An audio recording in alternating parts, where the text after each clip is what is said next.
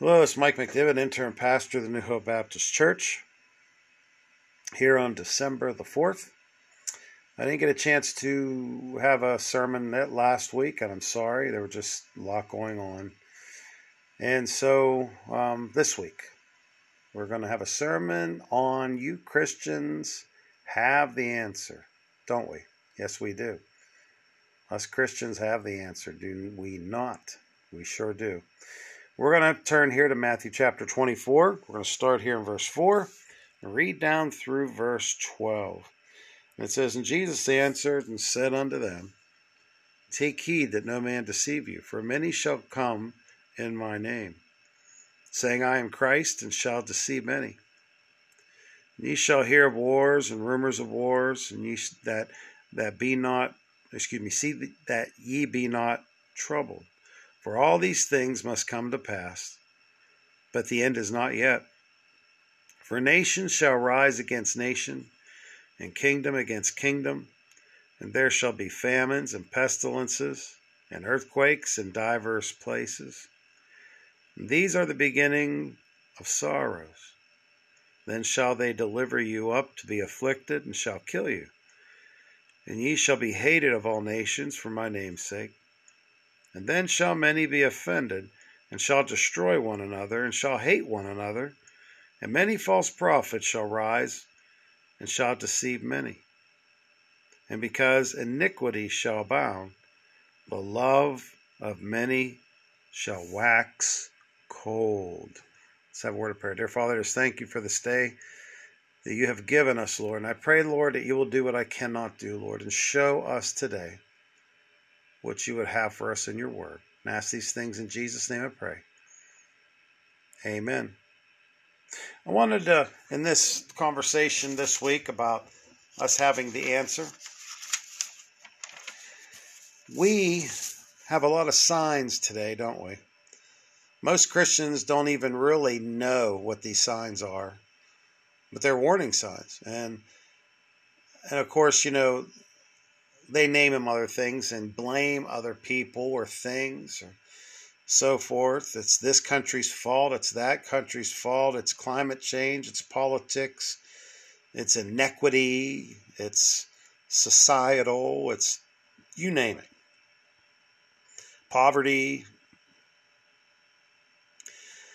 But these signs that we just read about, all these earthquakes in diverse places, and wars and rumors of wars, and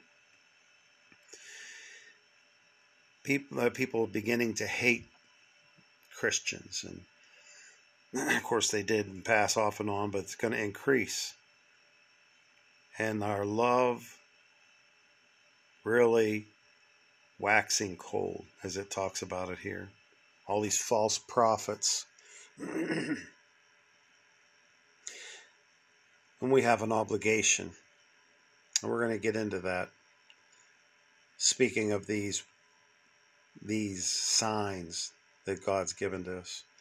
There's examples of God's signs being shown to the world in the Word of God.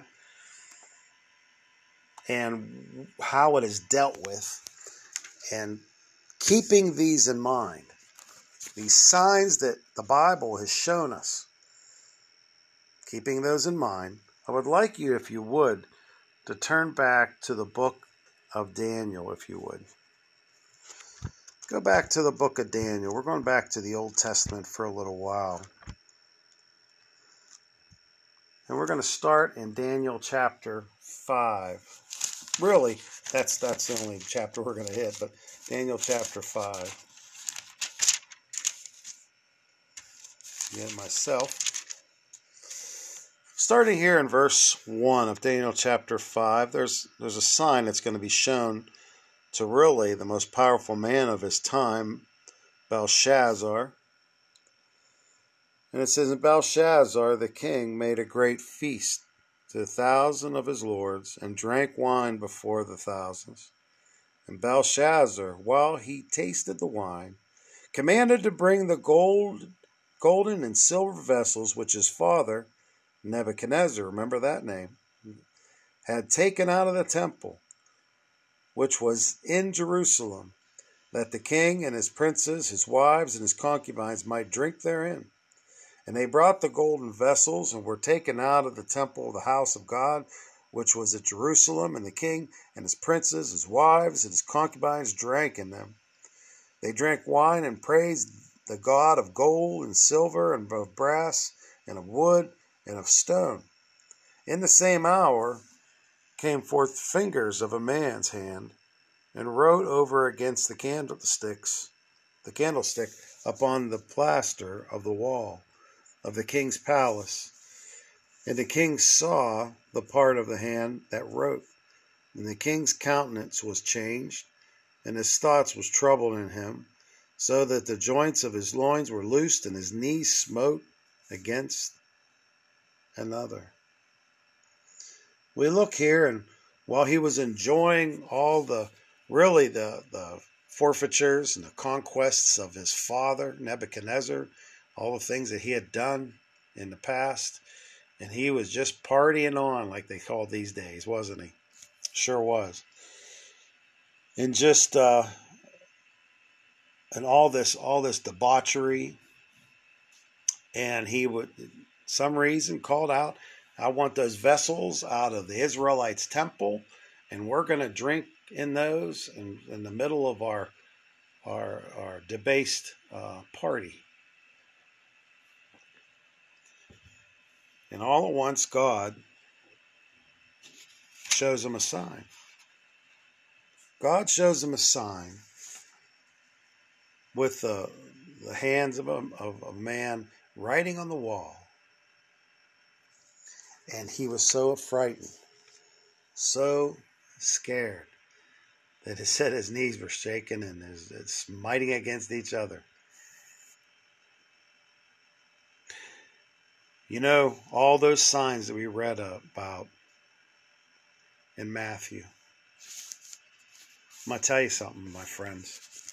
People are afraid. People are scared to death. And they don't know where to go. They think of those signs as something that is nothing to do with the Lord God Almighty. And they blame climate change, right? They blame society and politics, and man, they blame so many things. But you and I have the answer, don't we? They don't know where to look. They didn't know where to look here. He's scared to death. Look in verse 7 here. Look in verse 7. It says, "And the king cried aloud to bring the astrologers and the Chaldeans and the soothsayers. And the king spake and said to the wise men of Babylon, Whosoever shall read this writing and show me the interpretation thereof shall be clothed with scarlet, have a chain of gold about his neck, and shall be the third ruler in the kingdom. Then came all the king's wise men, but they could not read the writing, nor make known the king's interpretation thereof. Then was Belteshazzar greatly troubled, and his countenance was changed in him, and his lords were astonished." The most powerful king in the world, scared to death. I hear a lot of rulers of the world today. They're afraid. You wonder why they're locking down? I mean, a lot of it, of course, is things that leftists do, right? They like power. They want your money. They want your land. They want you. But even, I think, more than that, they're afraid. The future's uncertain. They're seeing things fall apart. They do what they can, and guess what happens? It gets worse. It's like they forgot common sense, didn't they? But then they see these earthquakes and these storms. Oh, that's climate change. No. That's God's signs being put out there. Pestilence, disease, everything increasing. The Bible says, like a woman in travail with a child, it's going to increase until the end times.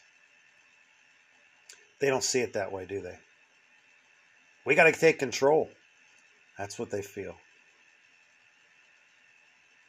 Who has the answers? The king here didn't know who had the answers. He called his astrologers. He called all kinds of people in. The wisest of the wise that the world had to offer. And what happened? No answers. No answers. Like the one place in the Bible, we talk about science even, and it says science so-called. That's how I feel today. Science is this. No. Your science, so-called. But you know what? The queen knew of somebody that might have an answer for him. Look in verse 11. It says, or rather verse 10. Now the queen, by reason of the words of the king and his lords, came unto the banquet house. And the queen spake and said, O king, live forever. Let not thy thoughts trouble thee, nor let thy countenance be changed. There is a man in thy kingdom, in whom is the spirit of the holy gods. And in the days of thy father, light and understanding of wisdom, like the wisdom of gods, was found in him, whom the king Nebuchadnezzar, thy father, the king I say, thy father made master of the magicians, and astrologers, and Chaldeans, and soothsayers. And she goes on. She said, there is a man of God. She might not have understood that. She said gods with an S. There's only one God, right? But this man that your father got had knowledge. Now, who are they pointing to? The man of God. I tell you what, I was witnessing not that long ago to somebody, and all once 4 other people chirped in because they were interested. You know why? Because we were talking about the end times and witnessing to this person. And as they all chimed in, what were they interested in? Does anybody have an answer? Well, I don't have the answer, but I tell you what, I know who does.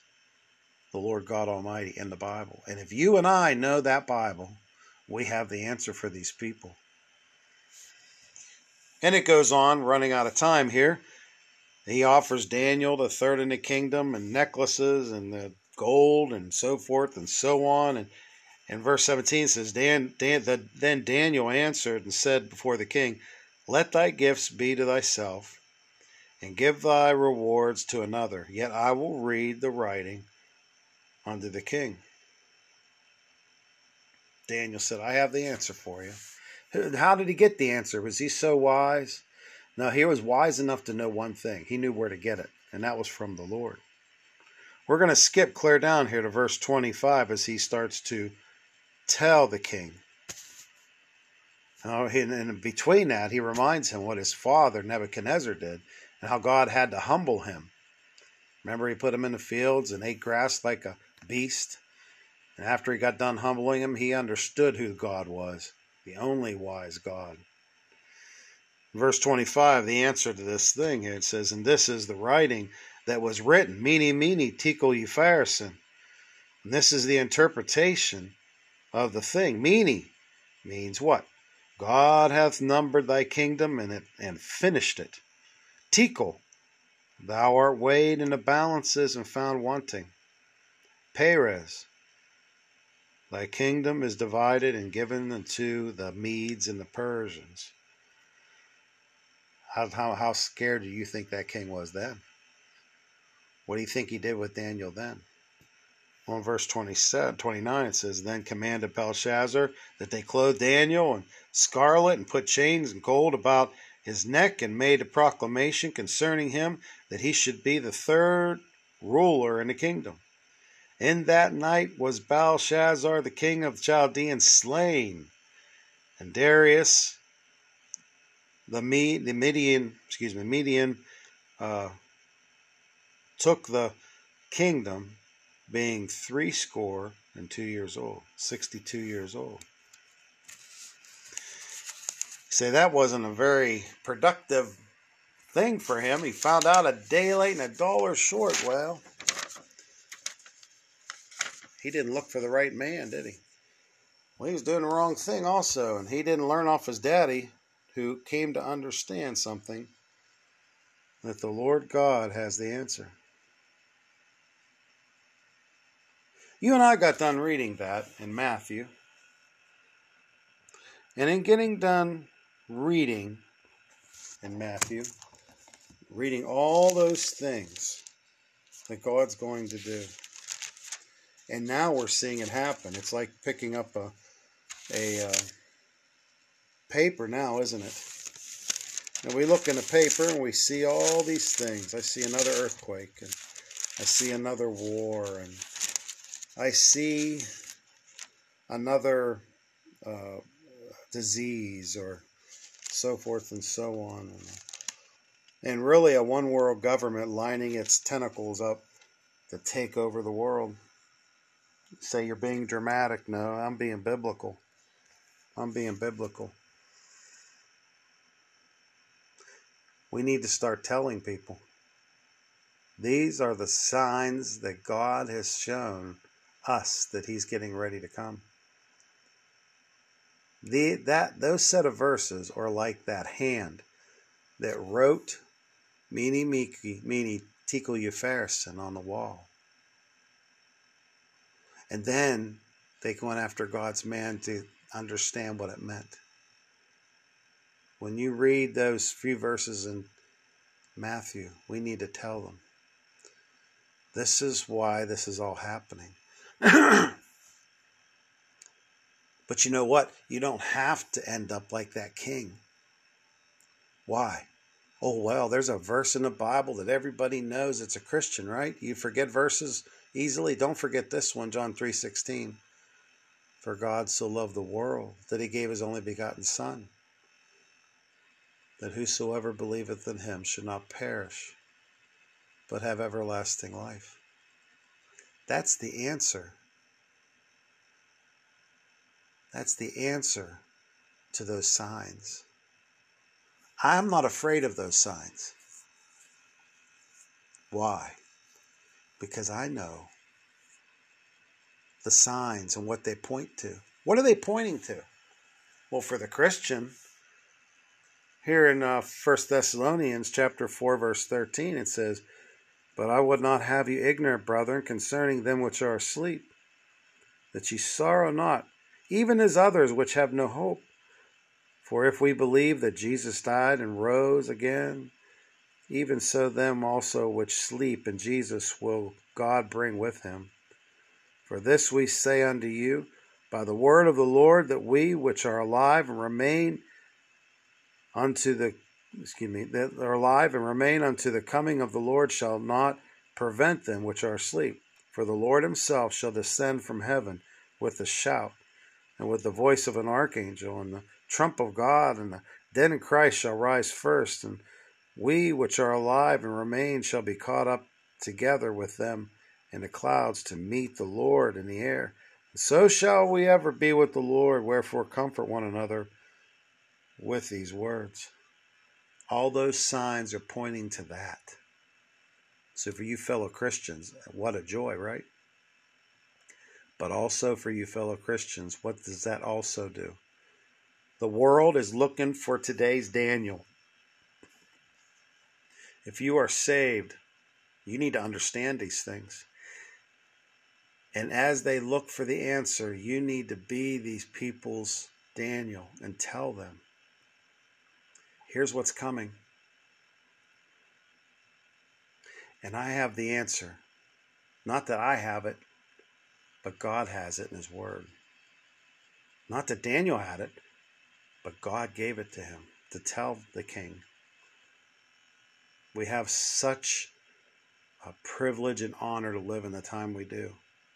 We're in the time that prophets have looked for all these years. They sought for it. They couldn't wait till it came. Here we are.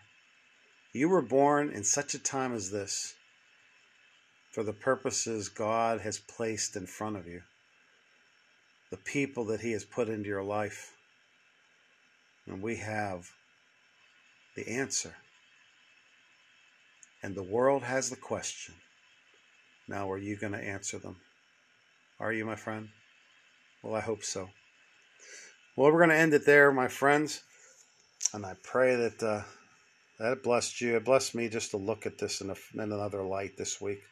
Let's have a word of prayer. Dear Father, I just thank you for this day that you have given us, Lord. The privilege and honor to come before your throne. The ability, Lord, to understand your word through the Holy Spirit. We love you, Lord. We pray that you will help us as we go through this week to witness to some poor lost soul. In Jesus' name I pray. Amen. Hey, you guys have a great Sunday. You have a good week. Again, I apologize for last week not having a sermon. But would you do me a favor and witness to some poor lost soul this week, would you? Have a great week, guys. God bless you.